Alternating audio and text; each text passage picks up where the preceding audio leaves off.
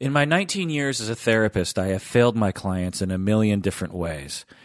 I have failed to pay attention. I have failed to notice something. I have failed to be compassionate. I have failed to meet my ethical responsibilities. There have been so many failures. But the most egregious failure of all is my failure to recognize my failures. If we as therapists refuse to acknowledge our failures, then that is the most destructive failure of all. So in this episode, I plan on reviewing all my failures as a learning exercise. But first, let me introduce the podcast. Welcome to the Psychology in Seattle podcast. I'm your loyal host, Dr. Kirk Honda. I am chair of the Couple and Family Therapy program at Antioch University, Seattle, and I'm also a licensed marriage and family therapist. This episode is just for patrons of the podcast, so if you're listening to this and you're not a patron of the podcast, this episode will end before the content begins. If you want to hear the full episode, you have to become a patron of the podcast at patreon.com. Patrons of the podcast get access to exclusive episodes like this one, along with other various benefits and swag. And 20% of your monthly pledge goes toward various charities that we support. So again, if you haven't already, go to patreon.com and become a patron of our humble little podcast to get access to this episode. And for now, exclusive episodes are viewable only on patreon.com, but soon there will be a way to get these exclusive episodes to your phone via podcast applications like Downcast and Overcast and all those kinds of things. All right. Hello, patrons. Love you so much for becoming patrons. We have 69 patrons so far. 69. And we are hoping to get a lot more. So if you know of other people that you think would be good patrons for the podcast, please turn them on to the podcast and tell them to become a patron. So before moving forward, I just want to have a few caveats. The first is that I don't particularly like the word failure. Some of you are probably already reacting to that. You know, failure is a very strong word. It's very negative. But I think that it is important sometimes to just say that. It's a failure, and just to acknowledge that. It's okay. I'm not beating myself up, and I don't want other people to beat themselves up. I don't want other people to say, I'm a failure, I'm a terrible person.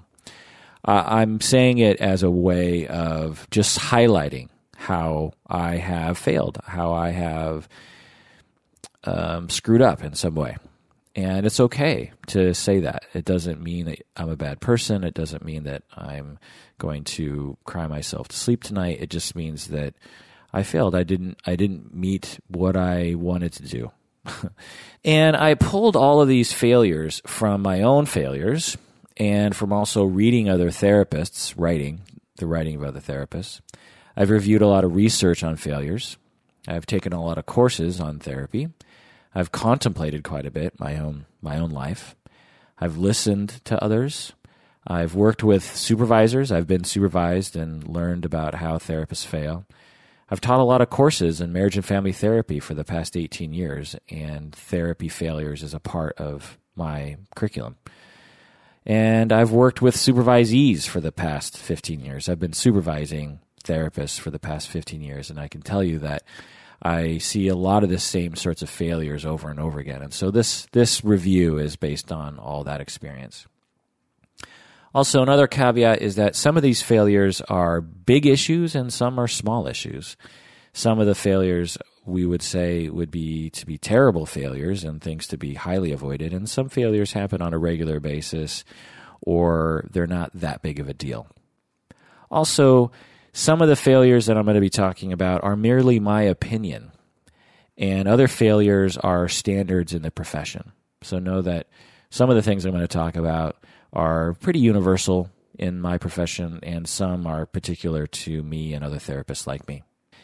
And along those lines, many of these failures have to do with my style of therapy, and that they don't apply to all therapists by any means. I would say a good third to a half of the failures I'm going to talk about have to do with my style of therapy. All right, let's get into it.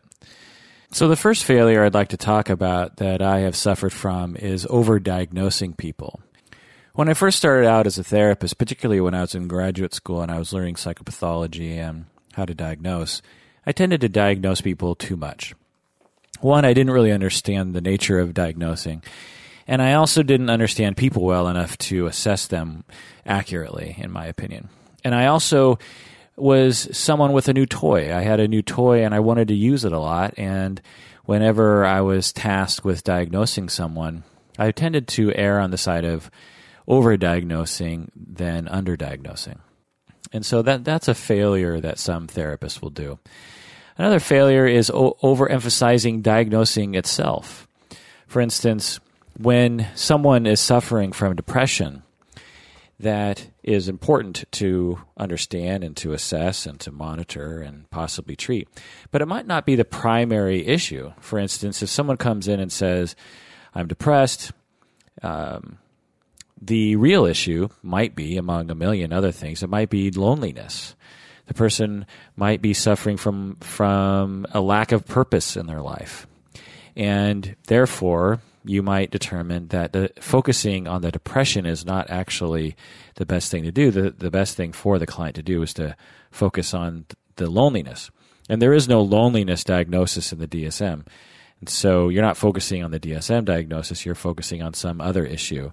And as a result, you will be treating the depression. For instance, if you lower someone's loneliness, it might lead to lowering the depression. Whereas if you just focus on the depression and focus on symptom reduction, you might miss the main point. So that's the second failure, is overemphasizing DSM diagnoses themselves. The third failure that I've suffered from is not having a main hypothesis. And I suffered from this much more in the beginning of my career. I'm realizing a lot of these failures are probably mainly early career, but I probably suffer from them now too. And this one drives me crazy because to not have a main hypothesis as a therapist with your clients is akin to a physician providing treatment without knowing what they're treating. So you come in to a physician's office and you tell them your symptoms, and the physician just provides treatment that's completely divorced from any hypothesis as to what's wrong with you. And that's the same with therapy. When someone comes in, you need to have an hypothesis about what the problem is, and that's what drives treatment, and that's what justifies treatment. And for you to provide treatment to a client without having a main hypothesis is unethical and a problem. So it's important to have a main hypothesis. Now, when I say this, sometimes people say, well, basically what you're asking for is for me to change my style of therapy because I'm not a concrete therapist. I'm more humanistic. I like to help people with their self-esteem and this sort of thing and finding their authentic self. Well, that constitutes an hypothesis. Of course, hypotheses are easy when it comes to CBT, like the hypothesis is that this person's cognitions are problematic and we need to change them to reduce anxiety or depression. But if someone is coming in, for instance, with loneliness, an hypothesis is that their loneliness is what's leading to their depression, and therefore finding purpose in life, finding connection with other people, having proper attachments is an hypothesis about what the problem is and guides your treatment. It could be even something like self-esteem or something along these lines. So it doesn't have to be super concrete, but you need to at least have an idea about why you're treating someone. Even postmodern folks, solution-focused people, they would sometimes claim that they don't use hypotheses because that requires the therapist to diagnose and to interpret and this sort of thing.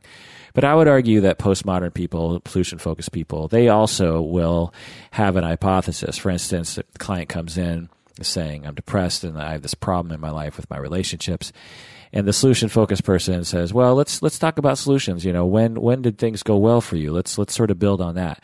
The hypothesis is that problem talk leads to problems.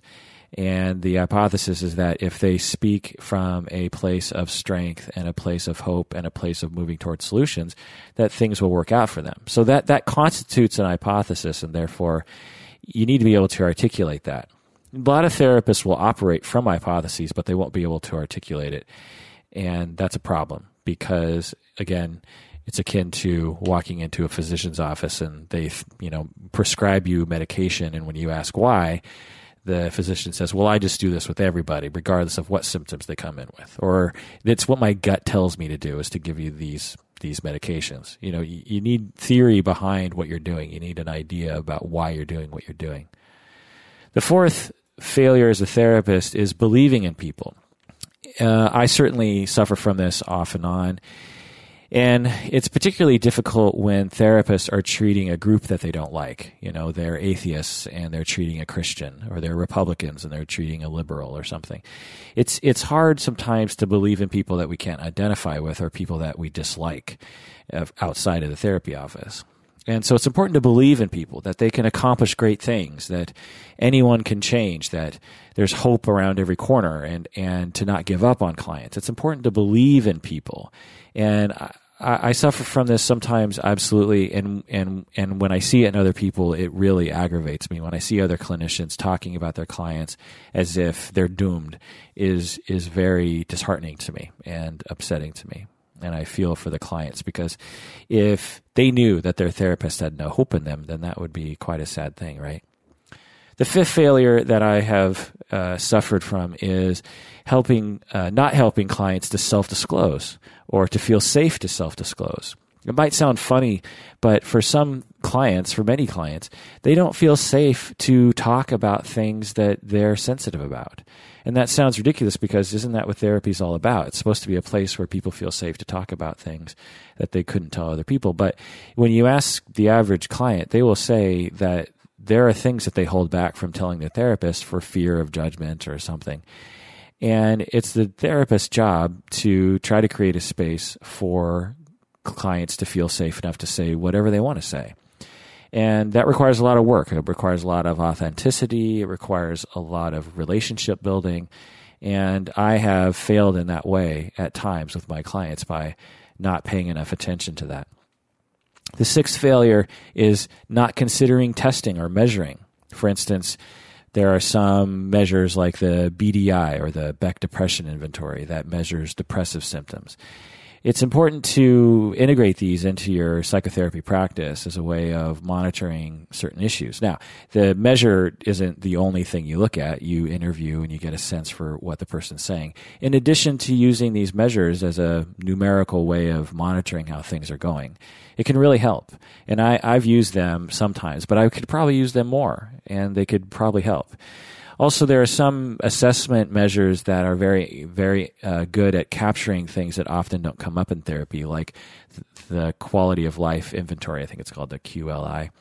And it assesses all these different domains in someone's life, like their love life, their work life, their creative life, their job, their health, their playfulness. It assesses all those things really quickly. It just asks them to rate how satisfied they are in these areas of their life.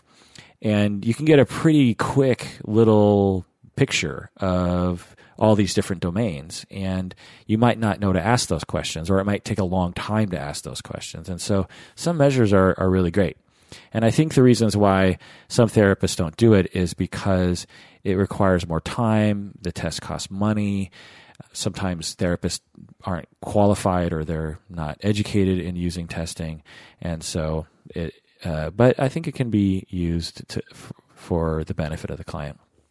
The seventh failure is having a bad office, and I've certainly done this in the past. When I was in my earlier career, it was harder for me to, one, afford a good office, and two, know how to design a good office, I guess.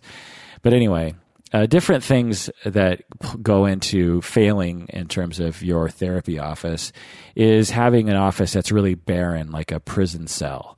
And this is all personal preference, so it really just depends on what you're going for. But I've seen some therapy offices that look like prison cells, and when I ask the therapist, I say, so are you going for the prison cell look or what? And they will say, oh, I just haven't had time to decorate, or I just... I don't know, who cares about that sort of thing? And I think, well, I think some clients might care. So it's not a matter of creating like this super nice place, but you should have, some decor that makes clients feel comfortable in your office. So that's something. Also, having a noisy office, an office where a lot of noise bleeds in from like the street from on the outside. I had a therapist once that was in an office that was right on a really busy street, and it was very distracting to hear the trucks go by. Another failure in terms of a bad office is not having it soundproofed, where people in the lobby can hear you. I had a therapist that had a situation like that, where the door to the office was really thin, and I always wondered if people in the lobby could hear every word I was saying. Also, another issue is not having a good couch. I've seen a lot of different couches in therapy offices over the years, and there's some couches that are just awful, like way too soft, like a beanbaggy kind of couch, or too small, or just uncomfortable in some way. So I think it's important to think about the couch that you use. Again, you're on a budget and this sort of thing, but it's just something to think about. Another thing is having bad clock placement, or placing your clock in the wrong place. What I tend to do is I tell people to put a clock at 10 and 2. That's in my office. So if the client's at 12, I have a clock at 10 o'clock and a clock at 2 o'clock, if that makes any sense. Diagonal right, diagonal left. This is my preference, but it's important to think about this. And some people will have no clock in their office, which is a problem. You're responsible for keeping track of time, not only to end the session on time, but also to monitor at what point you are in the session. If you only have 5 minutes left, you don't want to start a new topic that's going to need a lot of time to talk about because you only have 5 minutes left. And so you need to periodically check in with what time it is. And the only way you can do that without hurting the client's feelings is to have it just behind them, but not too far and not too far away from them. If the clock is behind you, or it's a watch or a cell phone or something, and you have to look at your watch every 5 minutes and the client notices that you're doing that, it's going to hurt some clients' feelings. Plus, you want clients to feel free to free associate in session, and you don't want them thinking about time, depending on your style of therapy. Some therapists will actually put a clock so that the client can see too, and there's pros and cons to that. But what I do is I have 2 clocks. They're behind the client. Now, I don't want the clock to be right behind their head because it'll distract me. So I want to be able to see it out of my peripheral vision. Another issue in terms of office being a problem is not having enough room for families, or to get on the ground with children, and not having enough room on your floor to play with children, depending on the sort of people you work with. Another problem with a bad office is having an office where people can see in. I once had a supervisee that had an office, and I visited it, and I said, we got a problem here because people on the outside can see inside the office, and that's a breach of confidentiality, and it's going to make clients feel uncomfortable. So you need to address that. The 8th failure that I've suffered from is not being real. I think that I was like this again more often in the beginning of my career, but it's important to try to be authentic as a therapist and not be fake. Because when you're fake, when you come across as being fake, or when you come across as putting on a persona of some kind, the client will feel that and will not feel as comfortable, and the relationship will suffer. And we all know that the relationship is the most important thing in therapy. And so it's important to try to be real. And this takes time to integrate your therapist self with your real self. And some people actually have a hard time being their real self with anybody, let alone their clients. And so as therapists, it's important to continue to grow and continue to try to develop yourself, your sense of self, your differentiated self, your authenticity, and to try to be that way with clients, because it'll help the clients feel comfortable. It'll help the clients feel understood by a real human. They'll feel a better connection with you. And so try to be real. And again, I failed in this way, particularly early in my career. The 9th failure that I've perpetrated is not talking about religion with my clients. I tell my students, and there's a lot of gasps sometimes, that I say, most of your clients are highly religious, and yet most therapists are not, or a lot of therapists are not, particularly in Seattle, because Seattle is particularly non-religious. It's one of the, if not the most non-religious city in the Union. And it's important to remember as therapists that most people are religious, and religion is a big part of their life, whether it's formal religion or spirituality, belief in God, belief in heaven, or whatever they believe in. It's a major part of their life, and often a major part of what should be being discussed in therapy. Now, it doesn't mean you shove the topic down a client's throat, but you should at least ask questions about it. For instance, I had a client recently who had someone die in their life, and I asked them, so what do you believe in a God? Do you believe in an afterlife? Do you believe in a heaven? Do you believe that this person is still around? Where do you think this person is? Can they talk to you? Can they see you? This is a very important part of grieving for some people, and other aspects of life, like divorce or like the meaning of one's life. If someone's if someone's a traditional Christian and they're wondering about the meaning of their life, a major part of their exploration and their journey is asking them, what do you think God wants you to do? What do you think Jesus wants you to do? Now, this does not mean you have to be a Christian. It just means you have to understand the client's language and their world. And if they're a Mormon, if they're Jewish, if they're Muslim, if they're, what pagan, what a lot of clients will assume is that you don't want to talk about religion. They'll see therapy as a secular thing, and so they'll be embarrassed about bringing up their religion. But you'll find that with people that are particularly religious, if you ask them questions about it, they will take to those conversations quite well, and using that can be very helpful. Imagine you're talking with a couple and they're having a hard time accessing compassion for their partner. And you start asking them about their religion. You say, well, what do you think Jesus wants you to do? And they think, well, actually, what Jesus wants me to do is to forgive. That's a primary Christian tenet, is to forgive and to love and to not hate and to not be angry.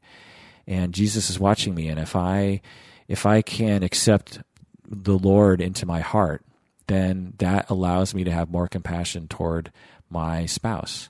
If you can have those conversations with clients, you can move much faster in therapy than if you try other means. Religion and spirituality is the highway to the goals of therapy sometimes. So stop taking the side streets and get on the highway. The 11th failure that I've suffered from is making decisions for clients. It's very compelling when a client comes to you and is suffering from some sort of indecision, like, should I quit my job? Should I get a divorce? Should I move away? Should I do this or that? That is very compelling as human beings to respond with some opinion about what they should do, because we're all narcissistic and we think we know what's best for everybody. And clients will tap into that. And it's important as therapists to not only let on what your thoughts are about that, but actually to try to get rid of that in you yourself anyway. Like, for instance, for me in my early career, I would make mistakes and I would fail in this way. And as I've developed, I've learned, look, I need to stop even having the thought that I even know what's best for other people, because I've learned over and over again that I don't know anything about what's best for other people. I barely know what's best for myself. How would I know what's best for other people? Someone can tell me that they're suffering in their marriage, and in my mind, I could be thinking, boy, they should really break up. And then 3 years later, they're still together and they're happy. And obviously, when I had that urge to tell them to break up, I didn't know what I was talking about, and vice versa. So you really, when you become a therapist, you really realize how complicated decisions are and how we really have no idea how to predict the future. So the idea of therapy is to help people explore these issues without you providing barriers by adding in your own opinions about what's best for clients. Even when clients ask you, please tell me what to do, you really need to help clients understand that you're not going to do that, because that's going to create problems. Not only will it say, for instance, well, I think you should break up with him because he sounds like a jerk. Well, if the client doesn't break up with him, then the client will always know that you really wanted her to break up with him, and it'll harm the relationship between you and her. Or if she does break up with him, and she does it primarily because you said so, then she will never really know if she did it for herself or she did it for you. Plus, it sets up a dependency, or she could be upset with you if things go wrong. Like, you said I should break up with him, and now I regret that decision. Why did you tell me that? So you really don't want to get into that game. You really want to help clients to make their own differentiated decisions. Number 12, it's important not to label things. And this is very important. And this is something that I suffered from early on, and I'm sure I've suffered from it recently as well. It's a languaging thing. For instance, if someone comes in and they're talking about their existential crisis, and they're talking about how they wonder what they're doing on this planet, and they wonder what, and they're terrified of death, and they're terrified of what's on the other side of death. They don't know what's on the other side of death. And they think about this a lot. Well, if you don't know what that experience is like, and you're not mindful of what's happening in the moment, you might think in your head, oh, this is death anxiety. I read about this. And then you say, oh, I see, you're suffering from death anxiety. And then you just label this very complicated topic, very complicated experience for this client with this very simple label. Oh, you have death anxiety. That can feel very demeaning to people and to clients. And so it's important not to do that with clients. And I see therapists do this sometimes. Like clients will be talking about, sometimes I just feel like I'm not good enough, and sometimes I just feel worthless. And the client, the therapist will say, oh, I see, you're suffering from low self-esteem. When you say that, depending on the situation, because it certainly can be helpful to say something like that. But when you say stuff like that, clients will be like, "Oh, you're putting me in a box. You're labeling me. You're seeing me in a textbook way. You're not really listening to me and my experience." So it's important not to just label things, and that's a failure of therapy. The 13th failure is to show up late for appointments. I'm an extremely punctual person, and so when I have been late to my sessions as a therapist, it is extremely mortifying. I can remember like 5 times in my 19 years that it's happened. It's probably happened more than that, maybe like 10 times or something. But it's extremely disrespectful to the client to show up late. It can harm their relationship. If it happens because of an emergency, then what are you going to do? But if you're perpetually late, or you make your clients wait for you, frequently, I think it's very disrespectful and unprofessional and just terrible. So, and so I've failed in a few times like that. Like one time I remember, I've mainly operated my private practice out of my home. I've often had a home office for a number of reasons, but this was, like 10 years ago. I remember I slept in one morning, and my alarm didn't go off, or something. I don't know what happened, but I think my alarm didn't go off or something. And I'm in bed, and the doorbell rings. The doorbell, where my office is. And I shot up out of bed. I just remember it's like ding dong, and like within, a millisecond, I realized what had happened. I heard the noise. I woke up. I was mortified. I was like, crap. And I threw on pants and threw on a shirt, ran to the door, and I'm completely disheveled. I literally woke up, 5 seconds earlier, and I open the door and I say, "I'm sorry, can you hold on a second? Give me 5 minutes." And so I quickly put myself together and had a session 5 minutes after I woke up. So, that was mortifying to me. The client rolled with it, But, 15, don't ask if they want to talk about dreams. This is another failure. Now, not all therapists think that dream talk is useful. But if you're the sort of therapist like me that think dreams are useful, it's important to ask. Now, some clients won't want to talk about their dreams, but like with religion, you should just throw it out there and say, "So, do you want to talk about your dreams? I'm willing to talk about dreams if you want to." It's a mistake to expect clients to bring up dreams, because again, they don't know if it's okay to bring up dreams. There's a lot of things that clients feel like they don't have permission to talk about, and so it's important to give permission to bring that sort of stuff up. 16, not advocating for people. This is a failure that I fail from, particularly, again, early career, is when someone is of an oppressed, marginalized group, it's important to do what you can to advocate for them. Now, you're not going to go out into the world and solve their problems, but you can help them advocate for themselves, and by understanding the place in society that this person comes from, you have a better understanding of their experience and a better understanding of what they might need help with and what they might need for you to be telling them. Because again, a lot of people tend to feel as though their sense of marginalization is particular to them and that they're going crazy. And so it's important to validate that experience for people.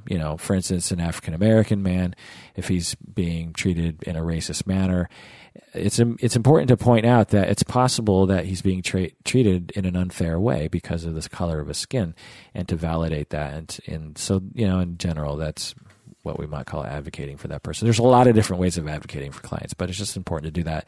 And I've certainly failed from that. Essentially, when I get lazy, I stop thinking about that sort of stuff because society tells me that it's not important, and so I will fall into that trap.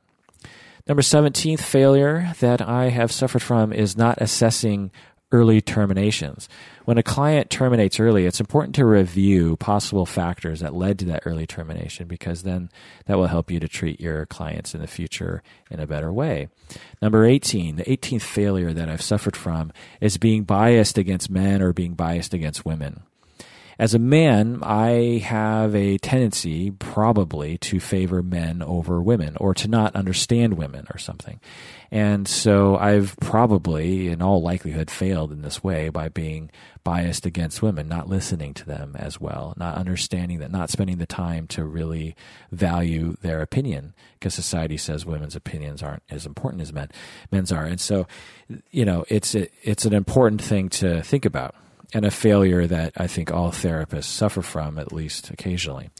19, being biased against marriage. This is something that I suffered from probably earlier on. I definitely don't anymore, because I've learned, I think, the hard way to not be this way. And let me explain. I have found that this anecdotally to be true about a lot of therapists that I come into contact with. When a client comes in and complains about their marriage, so an individual, a woman comes in and says, "Oh, my husband, he's such a jerk, and he cheated on me, and he did this, and he did that." It's very, very common for therapists to have an unspoken, or maybe they're unaware of, an agenda to break up this woman and the man. They really want the woman to break up with the husband. And I call this a bias against marriage, but really what it is, in my opinion, is a bias toward wanting people to transform their lives. I find that a lot of therapists measure their success by their ability to, quote unquote, get clients to change something in their life. Like if they complain about their job, therapists will get really attached to getting the client to quit their job. And of course, that might be the solution for the client. But for the therapist to get attached to a particular thing is untherapeutic and heavy-handed and controlling and narcissistic, that you believe that you know it's best. And I've certainly suffered from that, and I really try to fight against that. The 20th failure that I've suffered from is not evaluating my work. Again, evaluating early terminations, but also just evaluating your work in general, to really think about it, to really take the time. And this you have to do outside of sessions. You have to think, like, what am I doing with this client? And this requires consultation, supervision, reading. Am I giving this client the best service? Where's my countertransference? Where are we going? What am I doing here? This is a failure that I've failed many, many times, and I see other therapists doing it as well. 21, not believing in short-term therapy. I remember hearing from multiple sources, I don't know the exact statistic, but I think something like the average therapist, the average client comes in for something like 4 or 5 sessions. So on average, therapy is brief. But yet, in my experience, and I've failed from this myself and other therapists as well, we assume that when a client comes in and talks about their problems in the first session, that we assume that we're going to see them for a long time, for years.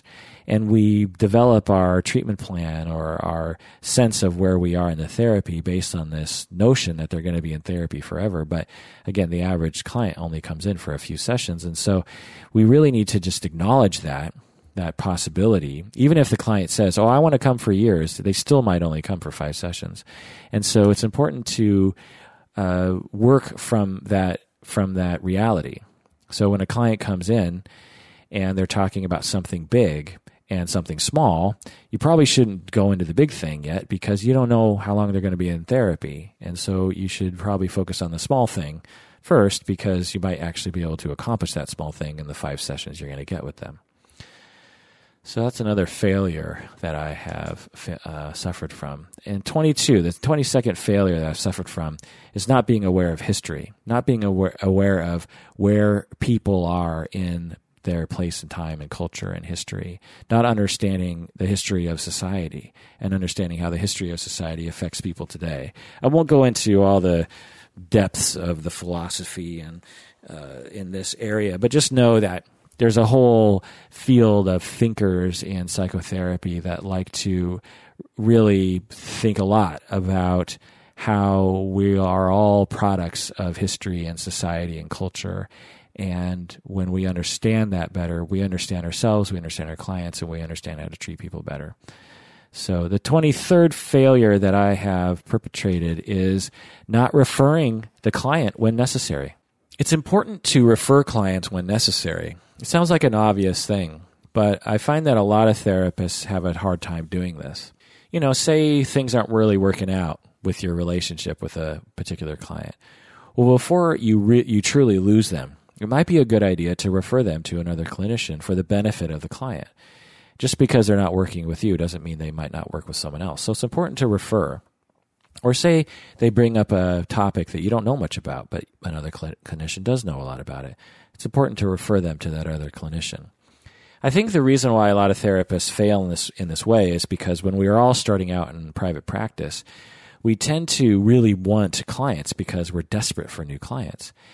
And it creates this kind of scarcity demand or whatever that creates an urgency on behalf of the therapist to retain all their clients and keep their clients in therapy for as long as possible, because your income literally depends on that.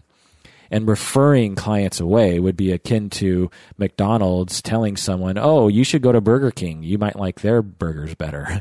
It's akin to that. And so there's a lot of reasons why therapists might steer themselves away from referring clients. Now, this isn't necessarily as true at agencies, because the therapists who work at agencies aren't dependent on the clients to give them their paychecks per se. But some agencies are like this too, because they want to make money as a whole, and they don't want to refer their clients outside the agency. If you refer clients within agency, that might be also helpful, or that might be acceptable to the agency. But another barrier that I have to referring clients is worrying that the client will like someone else better than me. We all have inherent narcissism and inherent insecurities, and we all want to be thought of as the best in the world. And when someone considers someone else better than us, then it's a blow to our self-esteem. And one way to manage that is to never let a client work with any other therapist again for the rest of their life. And because if they only work with you, then you're the best therapist they've ever worked with, right? And so that's another reason why I think referring doesn't happen, at least on my end. I don't know about other therapists. All right, 24. We need to see clients and their strengths. When I work with students, I'll show them a video of a client in session, and I'll say at the end of the video, I'll say, "Okay, tell me all the problems you'll see." The conversation will go on for hours if I let it. They'll have a million negative things to say about the client. And then I stop it and I say, "Okay, well, now tell me about the client's strengths. Tell me what you see as strengths about this family." And I get a lot of blank stares. And it's not because these students are stupid, it's because our society has not taught us how to do this. Our society has taught us how to criticize, how to find problems. It has not taught us how to find strengths in other people. That is not encouraged in our society. But it is so important for therapy, not only to have a well-rounded view of clients and to acknowledge reality, but also when you understand someone's strengths, you understand what might be helpful to capitalize on. For instance, if someone is having problems with social anxiety, but a strength of theirs is that they are very dedicated to accomplishing their goals, then you can say, "Well, you are a very dedicated person based on other things you've told me, so I'm sure you'll tackle this problem of the social anxiety because you've accomplished so many different goals in the past. You're very dedicated. When you decide on something, you make sure it happens. So I'm guessing it's going to work here too." And that alone might help someone with their social anxiety. So there are a million other ways you can use strengths to help clients get to where they want to go. So it's important to see that. And I've failed in that way off and on throughout my career by not recognizing people's strengths. The 25th failure is having problems with goals. It's very important to understand the goals of clients. Very important. I suffered from this more in the beginning, and this kind of has to do with the main hypothesis thing. But it's important to understand what the goals are of the therapy. And when I was younger, particularly when I was an intern, there were a lot of times when if you would have asked me, "What are the goals of this therapy?" I would have been like, I don't really know.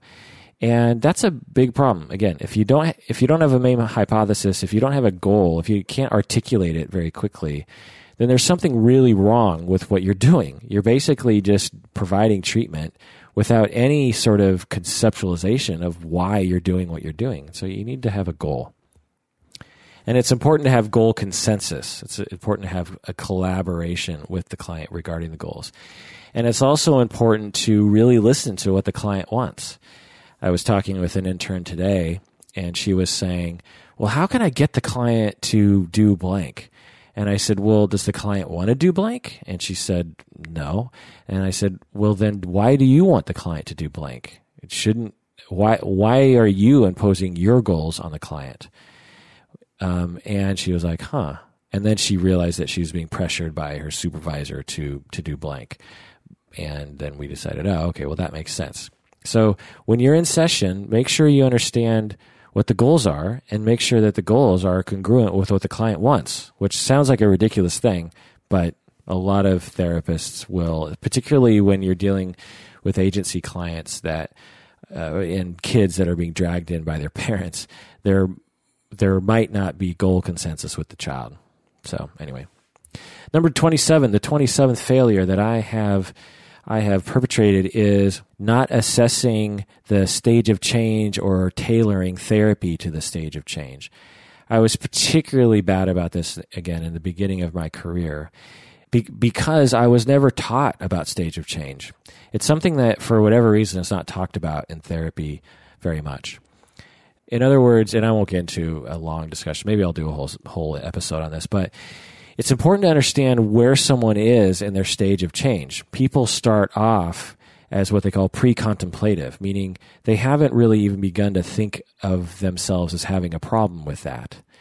And then they start thinking about it, and then they start planning, and then they start taking action, and then they actually start monitoring whether or not their action works. And this can take years for people to go down that path. Like, say for instance, you suffer from weight loss or weight gain, and at first you might kind of be in denial about it. You might be like, oh, everything's okay. And then as time goes on, you might be like, I am gaining weight. This is a problem now. I need to change this. But you're not doing anything about it. You're still eating the same. You're not exercising. You're not ready to make any changes yet. And if someone came along and said, why aren't you doing anything? You'd be like, well, screw you, stop judging me, because you're not ready. You're not ready to take action. And then time passes, and then you're like, you know what? I'm gonna take action. And you take action, but you don't take enough action. You're not really willing to make the sacrifices to lose the weight. And so you're not at that point yet. And then at a later date, you get to a point where you're like really dedicated. You're like, okay, I know I've dabbled in dieting, and this time I'm really going to go for it. And I'm going to exercise every day, and I'm going to count my calories, and I'm going to do this, and I'm going to do that. And that's what they call action phase. Everything before that was not action phase. But in therapy, regardless of the issue, I find, and I think research shows, that therapists generally treat all clients as if they're in action phase when almost none of their clients are in action phase.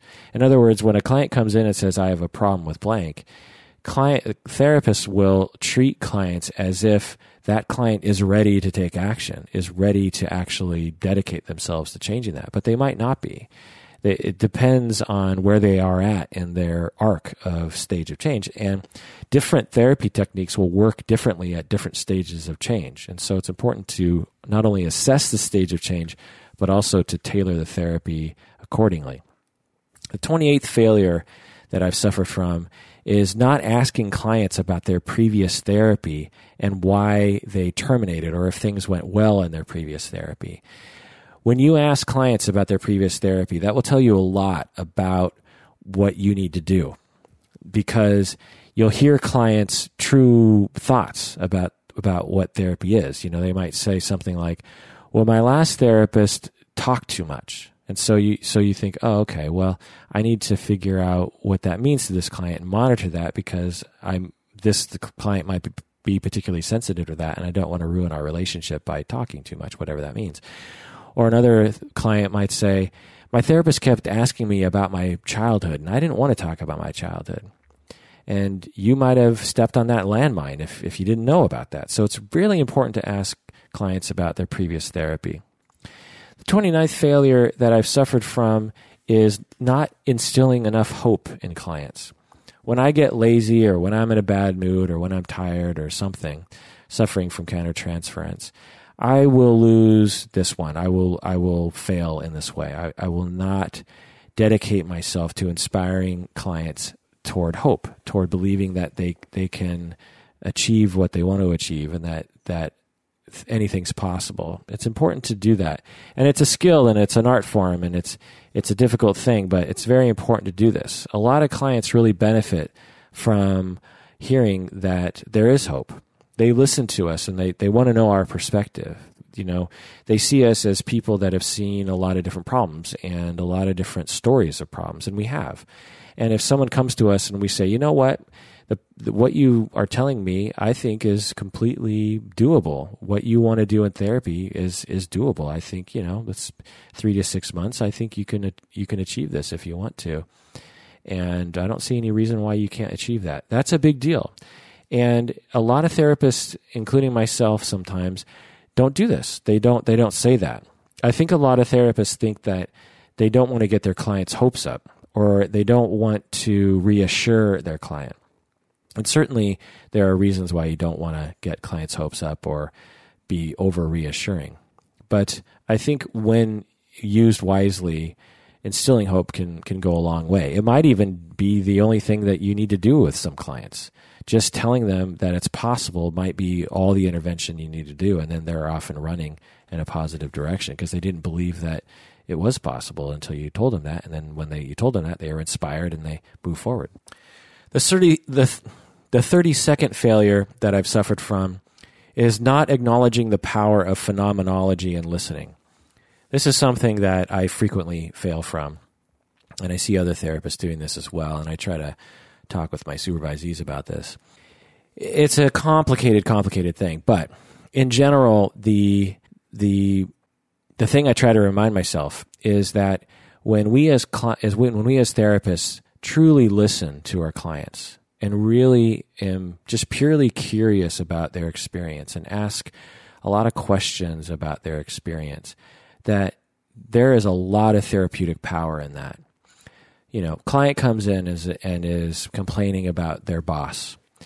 And the normal human compulsion is to say, okay, well, how can I help this client fight back with the boss? Or how can I help this client assert themselves? Or how can I help this client feel as though they're right in this fight or something? I'm exaggerating and talking about a lot of bad therapy, but that's the compulsion. However, if you stick to the phenomenology and stick to the being curious and trying to understand people's experience and really listening and really reflecting and proving that you're listening, proving that you understand what their experience is, sometimes that's all the therapy someone needs. Someone comes in, they're complaining about their boss, and you say, oh, tell me more about that. Oh, I see. So you're saying that it hurt your feelings that your boss did that? That sounds really hard. I understand. I could see how that would hurt your feelings. I could see how that would be frustrating. And your boss does that all the time. Wow, that's really terrible. Tell me more. What how does this make you feel, and what's it like to tell me about it, and what do you think your coworkers think about this? And just being very curious about someone's experience. Clients will walk away from a conversation like that feeling better. They'll feel as though their therapy was a good use of their time. Not always.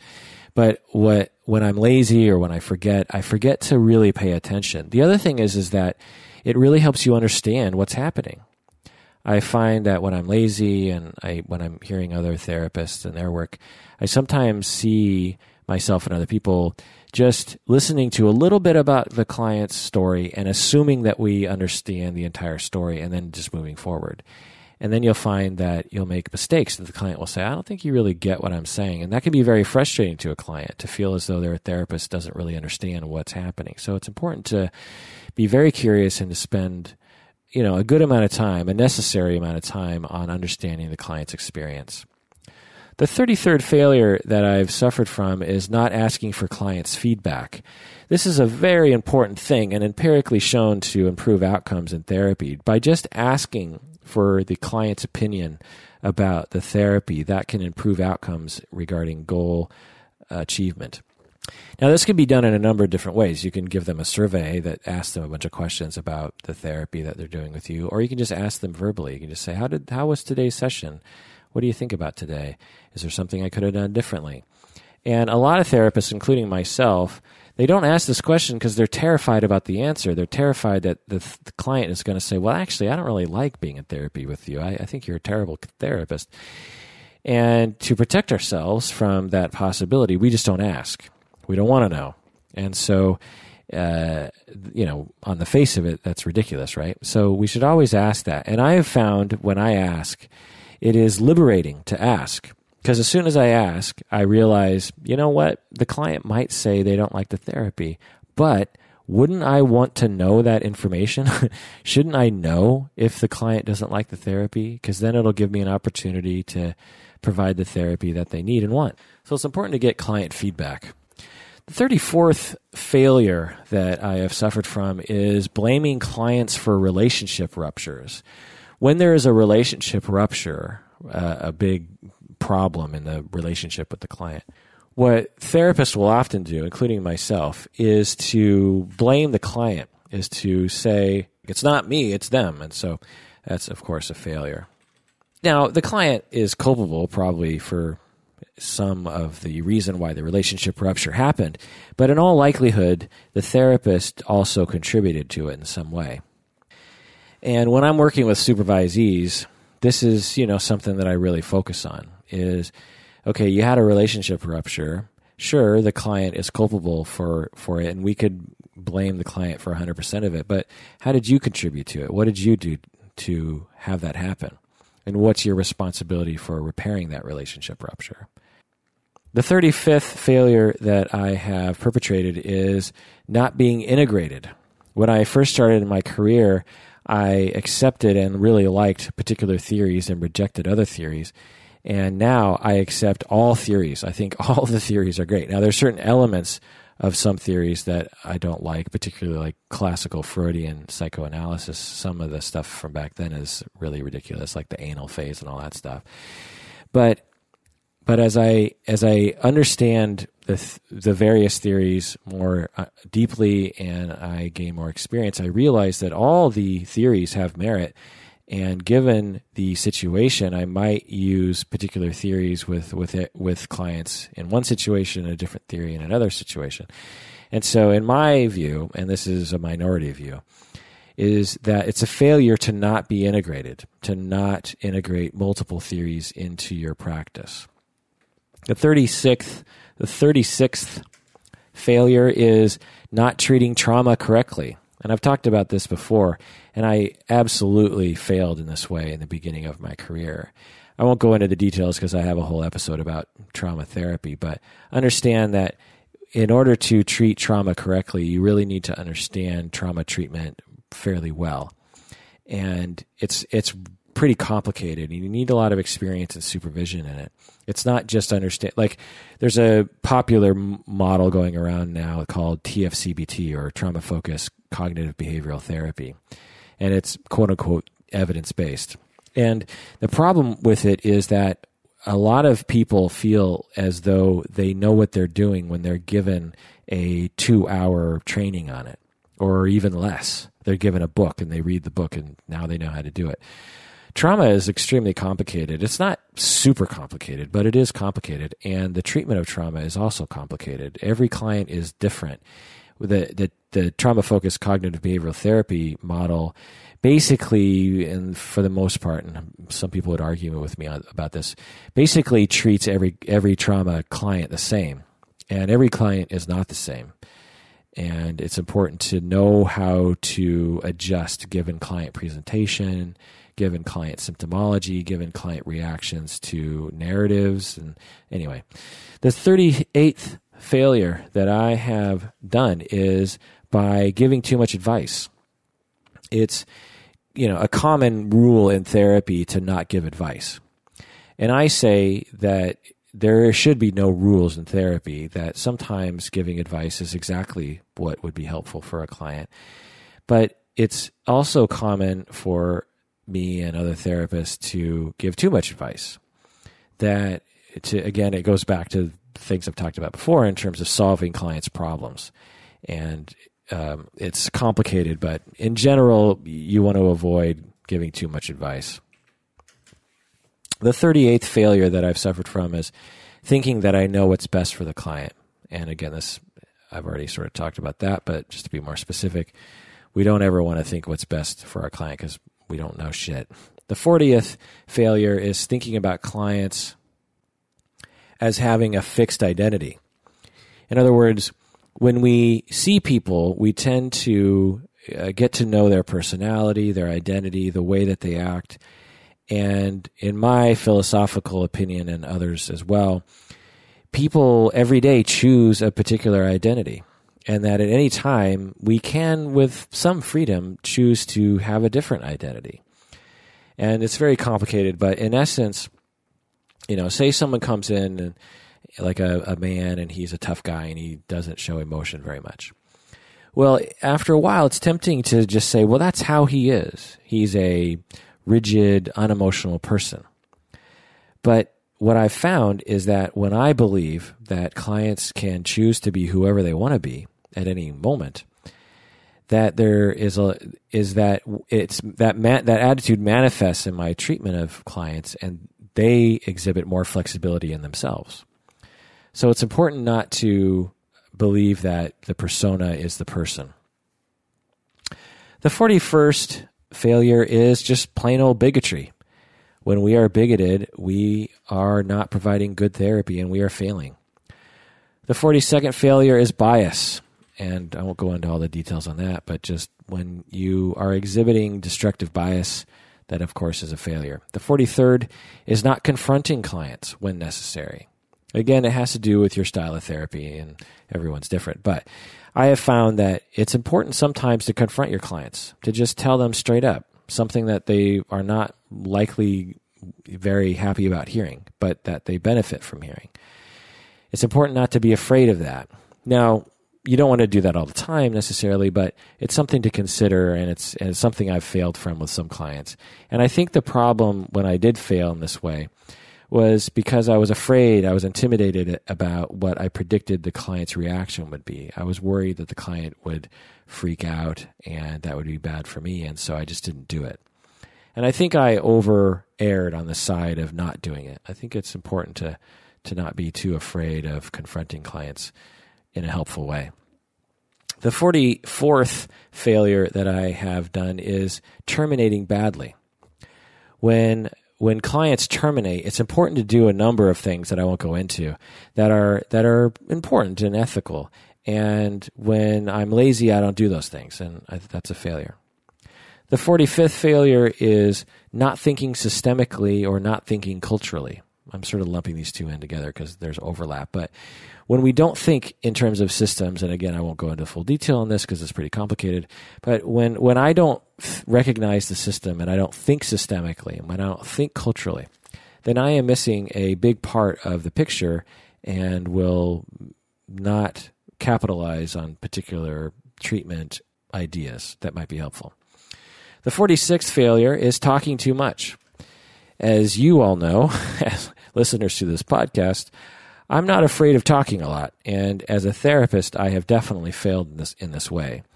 Now, a lot of you might be surprised, but in general, I tend to prefer to listen for the entire session and say as little as possible. So, as a therapist, I'm primarily a listener, and when I'm at my best, I'm talking very little. But again, when I'm triggered or countertransference or I am not remembering my tenets of good therapy, I talk too much. I have too much that I want to get off my chest, and it's becoming more about me and not about the client. And as clients out there, you've probably had this experience before. As a client myself, I've experienced this before, and it's an interesting feeling. It's like, oh, my therapist really wants to talk about this, and I kind of feel like my therapist is wasting my time right now. And you don't want to do that to your clients. It's supposed to be about the client's time. It's not your time.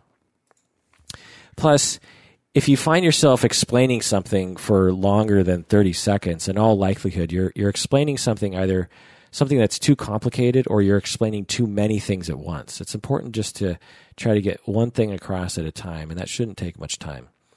The 47th failure is just playing with kids. You know, I have done this in my past. The way that this failure is, you have a child, like a 6-year-old client, and instead of actually dedicating yourself to providing therapy and really pushing yourself to work on particular issues in the client's life, you decide that you just can't, you don't want to deal with it. You just play with the child. Most child therapists are not like this, but I've certainly failed in this way at times. I remember one time I was working with this kid and we were doing Legos or drawing or something, and we're on the floor, and I'm so engrossed in this activity that we're doing together that the session ran over, and the client looked at me and he was like, I think my time is up. And I was like, oh, I guess it is. And then I realized, wait, I've completely forgotten that I'm a therapist, and I was totally into just playing. And it's not a huge failure, but it is a failure, at least in a minor way, in terms of forgetting why I'm doing what I'm doing. And when you get used to a particular child client and you get used to the style of play that you get involved in, you can sometimes forget why you're there. The 48th failure is being overprotective of clients, especially children. You are not the savior of your clients. You might want to save your clients, and because you're a nice person and you're a compassionate person, you want to help everybody. But you are not anyone's savior, and it's important not to be overprotective of them.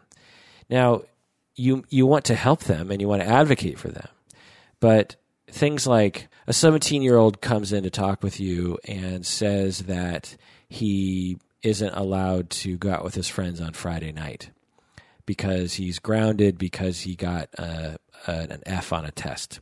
And you believe that that's unfair. And you feel very overprotective, and you call up the parents and tell them that you think that their rule is wrong and unfair. This, depending on the situation, but the way I described it, this is being overprotective. It's not helpful. You are trying to save the client from their own life. You're trying to fix their problems for them. Now, just because you think it's unfair does not mean it is unfair. And that's another failure that, if I don't get into, just let me say that's another massive failure, is equating your own cultural understanding with everyone else's cultural understanding, and being so arrogant to believe that just because you feel as though something is the way that it is means that it just is inherently. And if you're white and you're privileged, and this is particularly bad of you to be doing, it's bad for anyone to do. But if you're used to a particular privilege and you're used to people adhering to your idea of what is right and wrong because you're the dominant culture in America, then you're perpetrating a particular problem. You're acting on your privilege, and it's important to understand that there are various different cultures, there's various different family cultures, and that you need to respect that. It doesn't mean that all parenting practices are encouraged by therapists, but it does mean that you need to check your biases and your cultural understandings. The 49th failure is not apologizing. I've failed from this in the past. When I have made a mistake as a therapist, I have failed to apologize. Apologies in therapy are a powerful thing, and it can help the relationship, which again is the most important thing.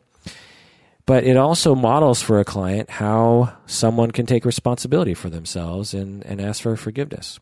Everyone makes mistakes. I think it was Bert and Ernie that said that. Everyone makes mistakes, so yes, they do. Big one, or is it Big Bird? I can't remember. One of those Sesame Street fellows sings that song. Is Big Bird a fellow? Is Big Bird male or female? I'm such a binary thinker. The 50th failure that I've suffered from is avoiding tense topics. When I am afraid of a tense topic in therapy, I might fail by avoiding it, even though I know better, even though I know it should be talked about. The 51st failure is trying to act like a competent therapist when you don't feel like one. When you act like a competent therapist, you're not being yourself. And as I was talking about earlier, it's important to be yourself. It's okay to say, you know what, I don't know what I'm doing in this moment. I don't know what's happening. I feel like I don't know what's going on. You don't necessarily have to communicate that to the client. You might. But at the very least, just say to yourself, right now, I'm feeling very incompetent, and I don't know what's happening right now. And, contemplate it, consult, this sort of thing. It's okay to not know what you're doing. But when you're constantly acting like you know what you're doing, that can be a problem because you're not being real and you're not acknowledging your own issues. I don't think I'm explaining that very well, but I hope you get my point. The 52nd failure that I've suffered from is not having enough patience. It's important to have patience with clients. They might take a while before they move forward in a particular direction. You might think, boy, it's really obvious, and the client even knows that they need to move forward in this way, and they're not. I remember early in my career working with a mother and her son, and they were enmeshed. They had two loose boundaries between the two of them. And I was trying to help them with that, and I worked really hard, and the mom eventually said, you know what, you're right, Kirk, I am enmeshed with my son. And then I said, okay, so now that we've all agreed, we should see change right away. And months went by without any change. Even though she knew she was enmeshed with her child, change never happened. And I was getting very impatient. And when I look back, I say, just be patient. Things take time. Not everyone changes overnight. The 53rd failure that I've suffered from is following my own agenda. I did this particularly in the beginning of my career. I'd walk into the session with an agenda in my mind about the way where I wanted things to go myself. Now, there's nothing wrong with having a rough draft or a tentative agenda, but there is something wrong with forcing the client into your agenda without really understanding where the client is. I think that failure is self-apparent. The 54th failure is making the same mistakes repeatedly. And this has to do with really monitoring your style of therapy and what's happening. And again, if you get feedback from clients, you'll be able to recognize this more. But it's important to recognize your mistakes, one, and particularly the mistakes you make repeatedly. And it's important to really try to tackle those things because there's nothing wrong with making a mistake, really, but there is something wrong with not learning from your mistakes, right? I tell this to my students all the time. I tell them, there's nothing wrong with you making a mistake as a therapist or a student, but there is something wrong with you making a mistake, me telling you it's a mistake, and then you not doing anything to correct for it. That is a problem. The 55th failure is to not adjust therapy over time. We need to be constantly monitoring how therapy is going and not to fall into a rut. The 56th failure is not having an idea where therapy is even going. This has to do with the main hypothesis thing. We should have an idea, at least a vague idea, of where therapy is headed. In the moment, over the weeks, we should have an idea of where things are going. To just provide a service without any understanding of the big picture, I think, is a problem. Because without an understanding of that, you might be going in a direction that might not be helpful at all, or you might be going in no direction. The 57th failure that I've suffered from is being arrogant and narcissistic about my own ideas. We're all generally like this, but I have noticed in my life when I have been particularly arrogant about my own thoughts and about thinking I'm special or thinking I know it all or something. And this is an arrogant attitude that's not helpful, obviously, as a therapist. It makes me criticize clients. It makes me not listen to them. It makes me think that I don't need to listen to them. Or it makes me think that I know better than them or something, and those kinds of thoughts are a failure in the moment. All right, so let's go into self-care. We've moved out of bad therapy, and now let's go into bad self-care. Number 58, not taking vacations. It's important for therapists to take vacations. Do not sacrifice your life for your clients. You're not going to help yourself, and you're not helping your clients. Your clients need you to be balanced, and you need vacations to be balanced, so take vacations. You can fail, number 59, by not advocating for your own schedule. It's important to advocate for your own schedule. As a younger therapist, I absolutely failed in this way. I almost never took a vacation, and I also didn't advocate for my own schedule. I think it's because when you first start out, you're so desperate for clients that you'll take clients whenever they want to see you. And as I've gained more experience, I've realized that clients will adjust to your schedule if they want to see you enough. Now, you have to be somewhat flexible, but for the most part, you can make your own schedule. And if a client doesn't fit into that schedule, then maybe they need to be referred somewhere else. So advocate for your own schedule. You deserve it. Number 60, you can fail by not noticing your own distress. You need to notice your own distress. You need to know when you are feeling stress and distress and upsettedness. Number 61, I failed in the past by not having a good countertransference management system. A lot of therapists don't have this. When I ask them, so how do you manage your countertransference? They say, what do you mean? And I say, well, obviously you have countertransference frequently, right? It happens all the time.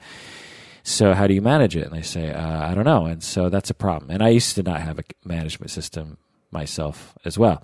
I talked about my management system in a previous podcast. Listen to that one if you want more information. Number 62, not firing some clients. I failed in the past for not firing certain clients. Every now and then, let's say 1 in 1,000, 1 in 10,000 clients, they present so much of a problem for you that you really ought to just fire them as clients. You really ought to just say, you know what? I think we're going to have to go our separate ways. I'm going to have to give you some referrals, and I don't think this is going to work out. And again, I think it's because in the beginning, as interns, as beginning therapists, you're so desperate for clients that you would never fire any client. But it's important to advocate for yourself. This is a self-care issue. If a client is abusing you, or if a client is dragging you down or ruining your day, after some consultation, if you decide that it's best to fire the client, then I say do it for your own professional well-being. There needs to be a balance between the client's well-being and your well-being. If you are suffering and your life is going down the tubes because you are putting the client's well-being first all the time, then that's not fair. So you really need to think about that. Number 63, I failed in the past by not having a crisis plan for a particular situation. For particular situations, like particular weird situations. We need to have crisis plans for those as therapists. You're talking to a husband and a wife barges in the office and you've never met the wife. She starts screaming at you. You should have some kind of crisis plan. You shouldn't be taken completely off guard by that. So it's important to have crisis plans regarding that. And I could probably do better in that way. 64, regarding self-care, I have failed by paying too much for an office in the past. I think some therapists get really nervous about being judged as not having a good enough office and will therefore find a very fancy office and pay a lot of money for it with the idea that they want their clients to respect them and they're going to use their office as a part of that. But in my experience, clients generally come to therapy to talk to you. They don't come to therapy to sit in your office. They don't really care how fancy your office is. They care more about who you are as a person and who you are as a therapist. So although, as I said before, it's a mistake to not think about the decor of your office, it's also, I think, a mistake to pay too much money for your office. I mean, it's up to you, of course, but I think you can fail by paying too much for an office. Office space is expensive. It's very expensive, and you just have to be careful about that. Number 65, not advocating for yourself. I think that's self-apparent. Number 66, don't translate your work with clients with your life.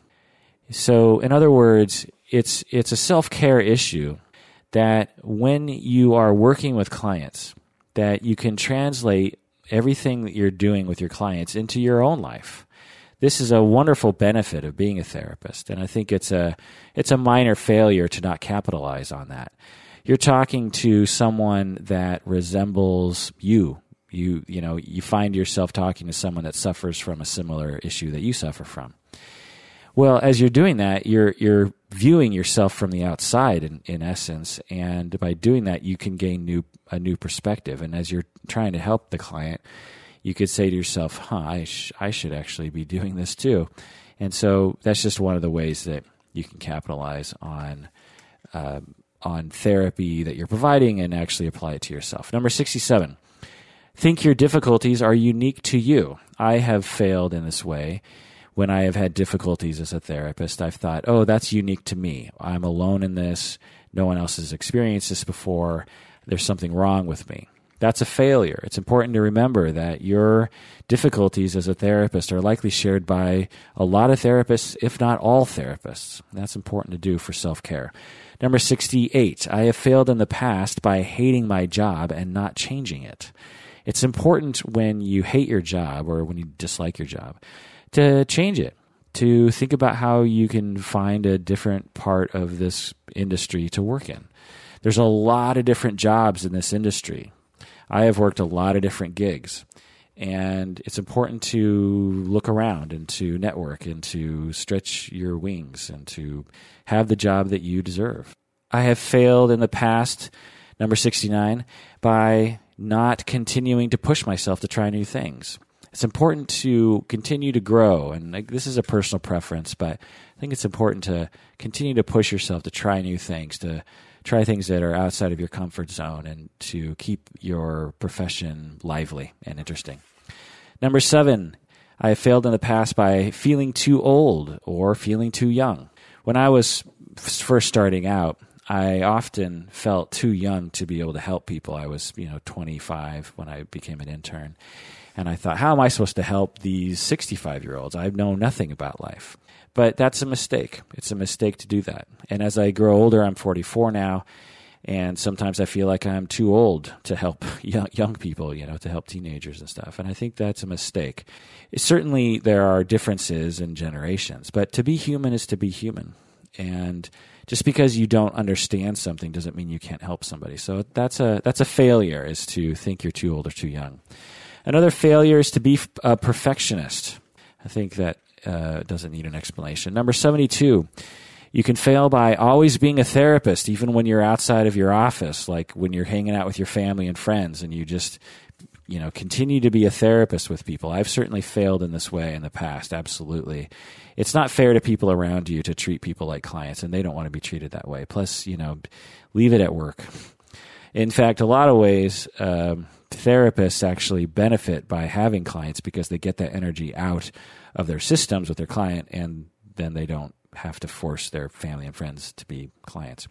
Number 73, I failed in the past by not going to therapy sometimes.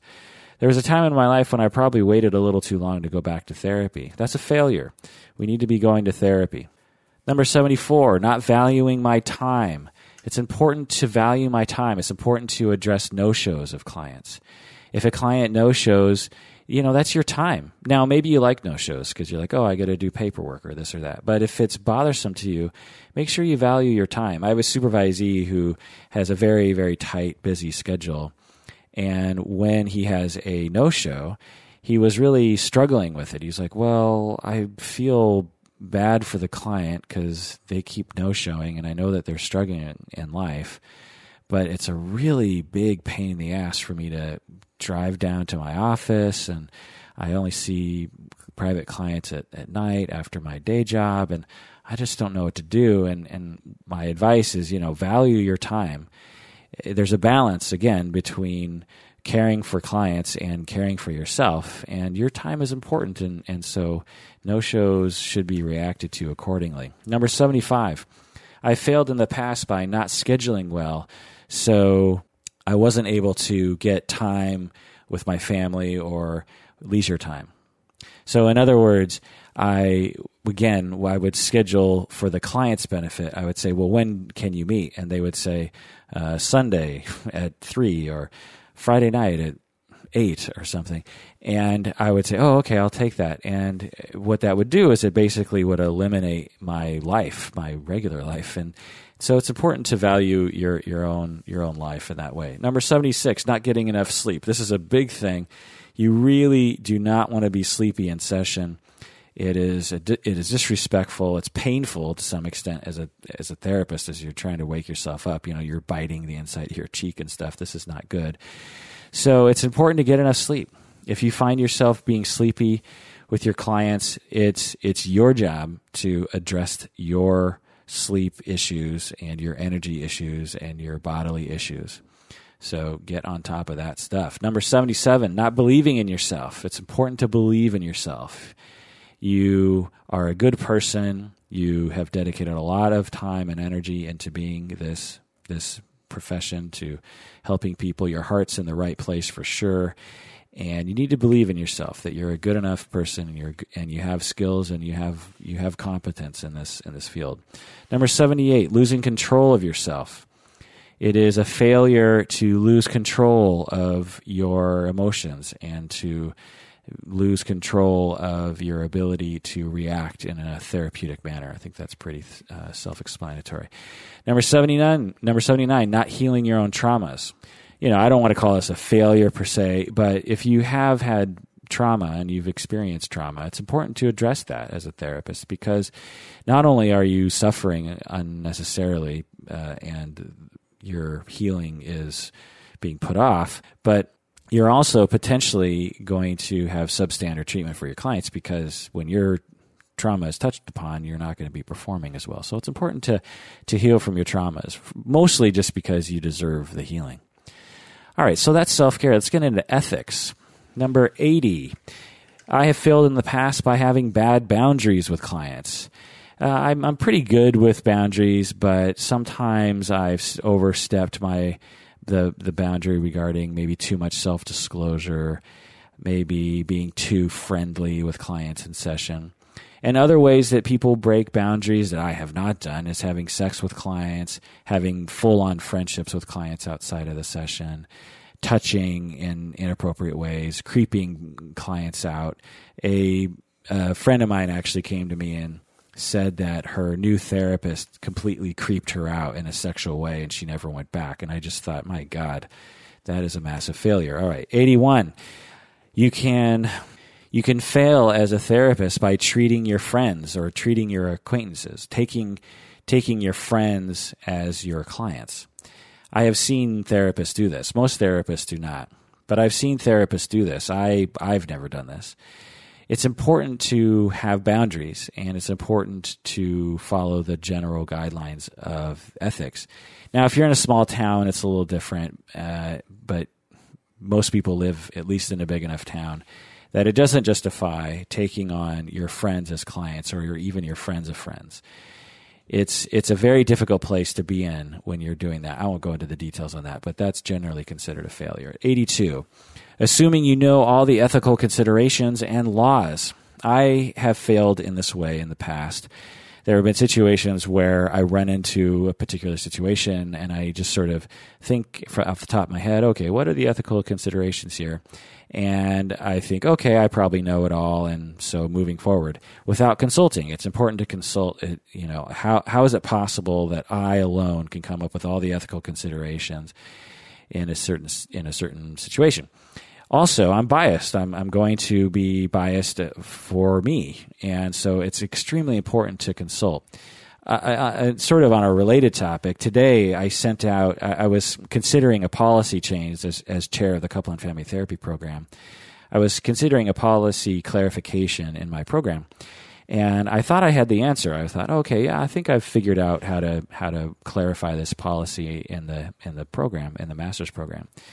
But then I put out an email to my colleagues, my fellow professors, and I said, what do you guys think?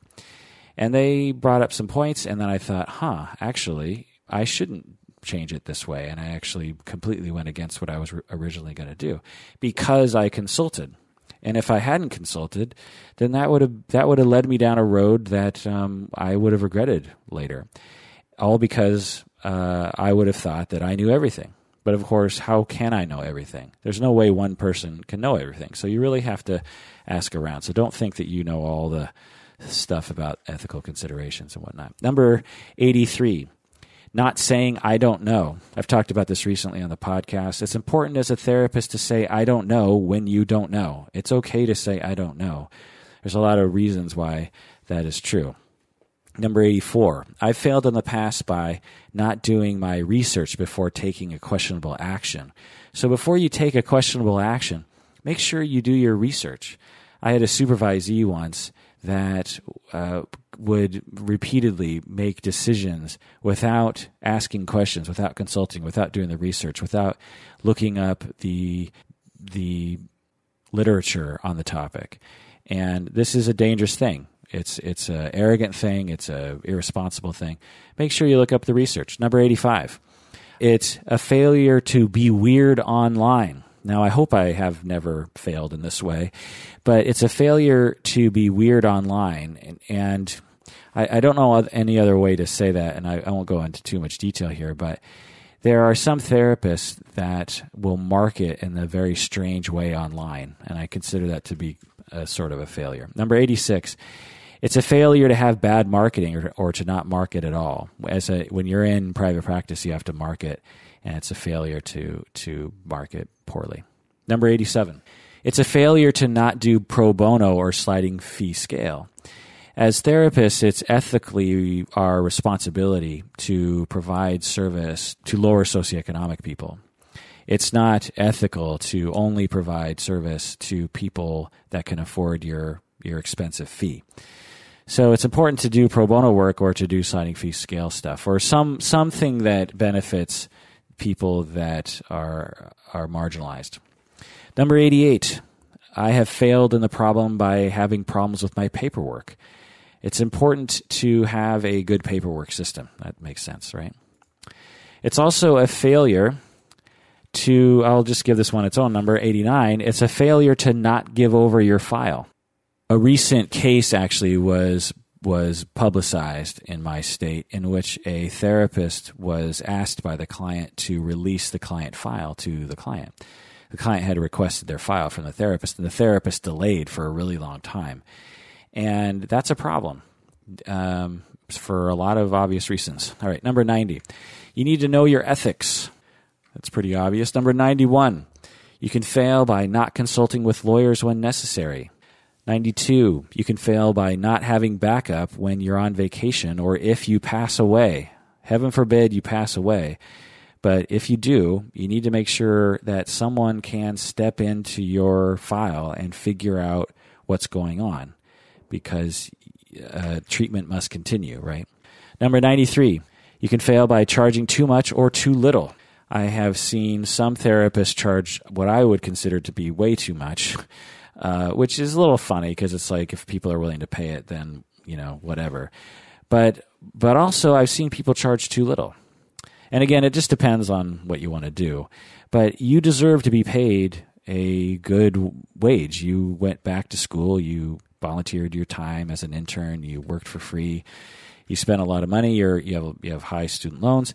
You deserve to be reimbursed, and it's a highly technical position, and there's not many of us, and so you deserve to be paid well, and so don't charge too little for your service. Number 94, starting groups and expecting people to show. I've never done this before, but this is a failure I've seen other therapists do, is they will say, I want to start a group. I'm making fun of them, but it's like they're saying, oh, you know what? Wouldn't it be great if I had a group therapy situation where it felt really good and everyone came and, I could charge more per hour because if there's 6 people in the group and everyone pays $50 every session and it'll be great. I'll start a group and da-da-da-da. And they don't do any marketing, and they just expect people to show up, or they post the flyer in various places and just think people are going to show up, and it never happens. And so I've seen that a lot. It's a failure. Number 95, annoying websites and annoying cards.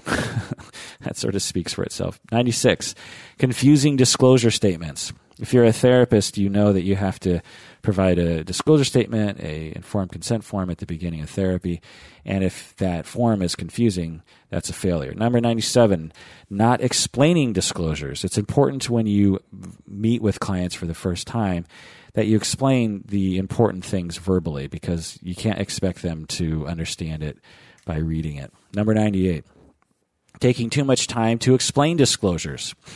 So you can fail by not explaining, but you can also fail, I think, in my opinion, by taking way too much time in the first session to explain it. Clients come in, they want to start working on stuff. And so, be quick when you're describing it. There's ways of being very quick in describing it. Number 99, bring your dog to therapy. This drives me crazy. Now, if you're the sort of therapist that does this sort of work, that uses animals or pets in your therapy, and clients know that that's what you do and they come to you for that, or when you meet with your client, you give them the option, and you really give them the option, meaning you don't say, hey, is it okay if my dog is with us? Most clients, if they don't want the dog in session, they're not going to say no, because that's mean, right? So you really have to give them the option. So if you do that, great.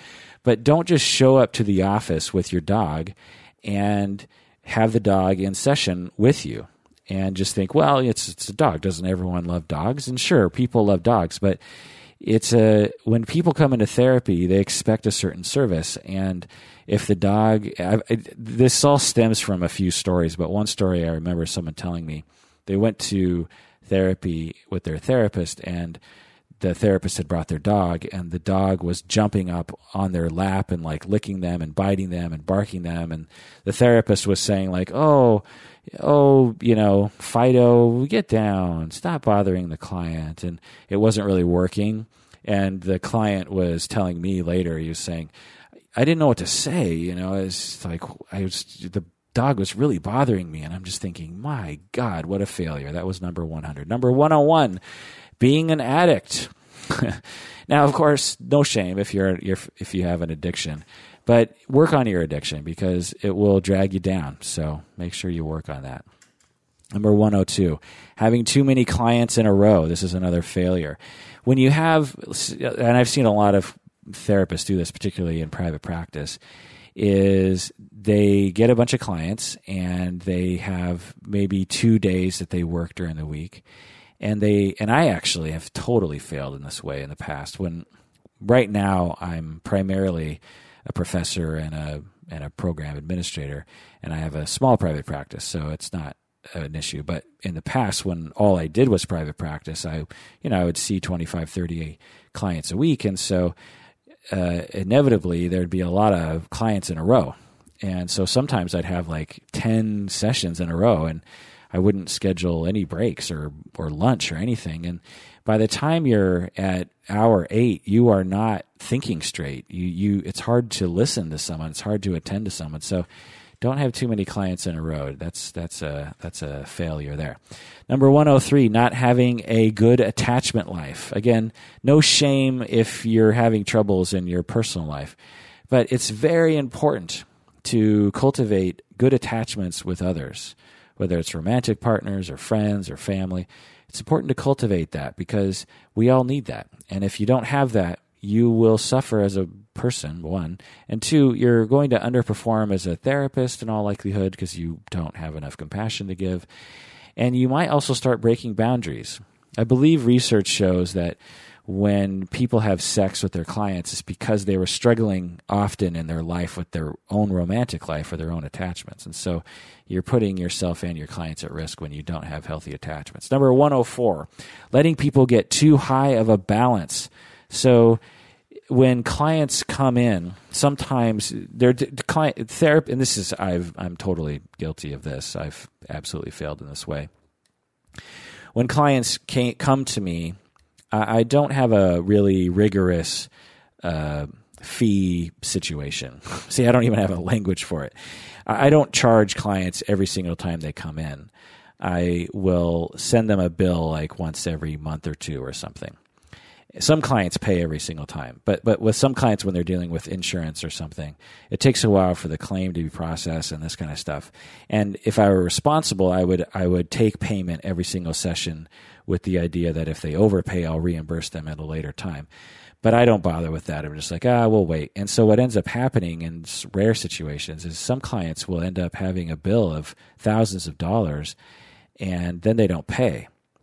And this is bad for me, obviously, because what am I going to do when they don't pay? I could send them to collections, I guess, but you don't get all your feedback when you do that.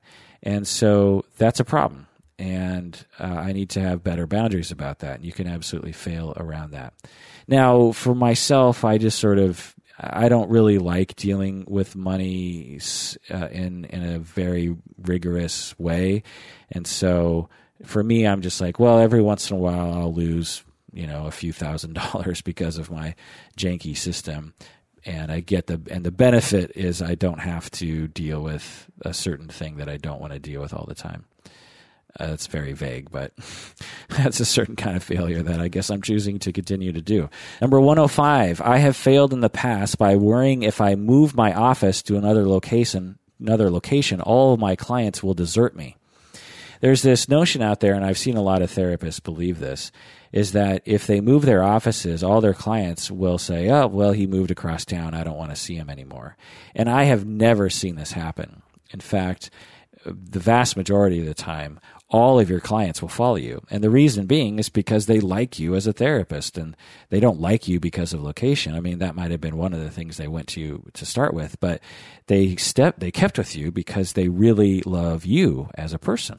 Now, this doesn't mean that you should just flippantly move your office across town whenever you feel like it. But if you have to move, then do it. Don't worry so much about your practice.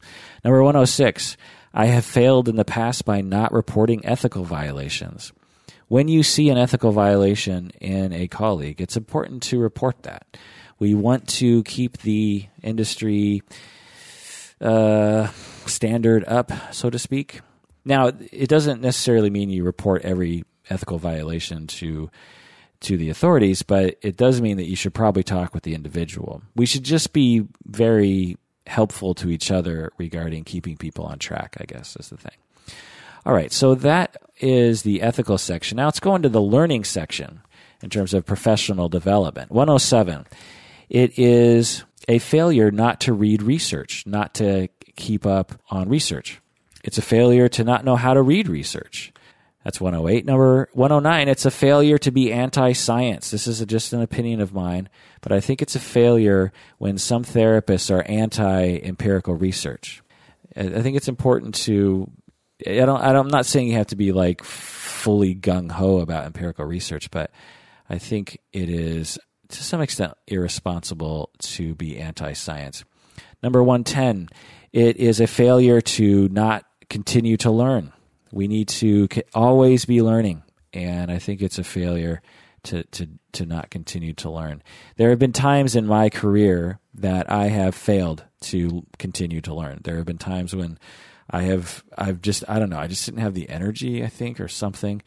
So, I think it's just important to continue to learn, continue to develop skills.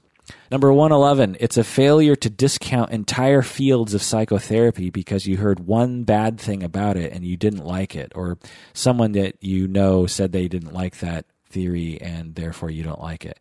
I've seen this happen a lot. I don't know if I've been guilty of this one, but I've seen this happen with some other people. Like they'll say, oh, psychodynamic people, they're all idiots, or solution-focused people are idiots, or motivational interviewing people are idiots, or chemical dependency people are idiots, or psychiatrists are idiots, or something. Or object relations is so out of style, or, cognitive behavioral therapy is too robotic. There's just lots of judgments being thrown around in our industry, and I think that it's irresponsible because the reason why that field of psychotherapy exists is because it has merit. And there are lots of people that have found it useful. And so to just discount it flippantly because you didn't like one thing about it is, I think, a failure. 112, I think it is a failure to choose your continuing education badly. So you might be able to tell at this point that I'm really digging deep for other failures. The failures I said at the beginning were much more, I think, critical. So these are just little ideas. But I think it's a failure to not choose your continuing education courses wisely. Choose wisely, because some continuing education courses are terrible. Number 113, I think you can fail by not doing continuing education. Number 114, I think you can fail by thinking that old writing is irrelevant. I will come across people sometimes, and we'll be talking about a study or something that was written, and the citation will be like 1996. And someone, particularly a young person, will say like, well, it's 96. Can we really trust it? That was a long time ago. And I just think, wow, the field of psychotherapy has been around for 150 years or something, or since Freud and Breuer in 1880s, so 130 years-ish. And there have been so many brilliant writers who have written about this profession, and we can benefit by all of it. And whenever I read stuff from Karen Horney from the 30s or Rogers in the 50s, this is a long-ass time ago, and they're writing about stuff that is totally relevant today. So to discount something that was written 20 years ago is just really silly. All right, so that's learning. Just a little bit about countertransference. It is a failure, number 115, to deny your countertransference. Number 116, it is a failure to not be aware of your emotions. Now let's go into consultation. Number 117, it is a failure to not consult. We've talked about that earlier. Number 118, it is a failure to not tell your supervisor something if you have a supervisor. Number 119, it is a failure to not change supervisors when necessary. There are some supervisory relationships that are not healthy, that are just not a good fit. And so you have a right to at least have a discussion about changing supervisors. All right, that's consultation. Now let's just go into a general category I'm calling other therapists. This is the last category. Number 120, it is a failure to talk crap about other therapists. I have certainly been guilty of this one. I've seen this happen when people talk with us about their previous therapeutic experiences.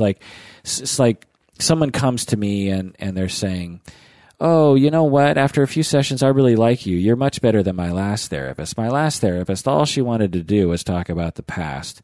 And in your head, you start thinking, oh, that therapist must have been an idiot. What was wrong with that therapist? That therapist was a dumbass. But the thing to remember is you're hearing an account through one person, and to keep in mind to give the person the benefit of the doubt. It's just an important thing. The reason why this is sensitive to me, I guess, is because sometimes I worry about what my clients say to other therapists or other people. Because if they were to talk about the therapy, they might describe it in a way that might seem as though I'm a terrible therapist. And so I just think it's important to give people the benefit of the doubt. Now, are there terrible therapists out there? Absolutely. But, we just need to be balanced in that way. Number 121, and a similar thing, don't assume that clients' accounts of past therapists are accurate. It's not necessarily true. Number 122, and this is something that I hope I've never done, but has been done to me, is therapists can fail by being annoying and judging other therapists for not doing something. Like, I've talked about this on the podcast before, where every now and then, particularly in the past, I would run into other therapists. We would be consulting about a case, and the therapist would say, oh, well, there's a book I read that relates to our client. Have you read it? It's called blah, blah, blah. And I would say, oh, no, I haven't read it. And the other therapist would say, oh, well, you really should read it. With this passive-aggressive statement of like, you're a dumbass for not reading this book. And I'm not exaggerating. I'm not making this up. There are therapists that will say that in a very pointed way, in a judgmental way. And it would just drive me crazy. It happened enough that it's a thing in my memory. And that's a failure, so don't do that. Number 123, being negative at an agency. This is a massive failure. When you're a therapist or when you're a worker, a staff person at an agency, and you're working with a bunch of other people, it is a failure to be super negative all the time. I've worked in agencies where everyone was super negative, and I've worked at agencies where everyone was not super negative. And there's a vast difference between what those different workplaces feel like to everybody. We work in a stressful environment. It's a stressful thing. Some clients are extremely stressful. And so it breeds negativity and it breeds anxiety, and you start to look for coping mechanisms. And one of the ways that people will do it is to just really be negative about their clients, be negative about their work. And what it does is it just creates a culture of negativity, and it brings you and everyone else down. And so stop it, people, stop it. Number 124, this is the final failure. And I've absolutely failed in this way, and I try to rectify this all the time, is to not help novice therapists. It's a failure to not reach out to novice therapists and help them out. When people enter this industry, they are giving up a lot. These are privileged people oftentimes. They're educated. They have to spend a lot of money to go back to school. They could do anything. They could work at Microsoft. They could work at Boeing. They could work at a startup and work in tech or whatever. They have a lot of choices, but they choose to become a therapist. And it's a noble profession. They are trying to help people. They are getting into the thick of it. They're getting on the front lines. They're very caring people.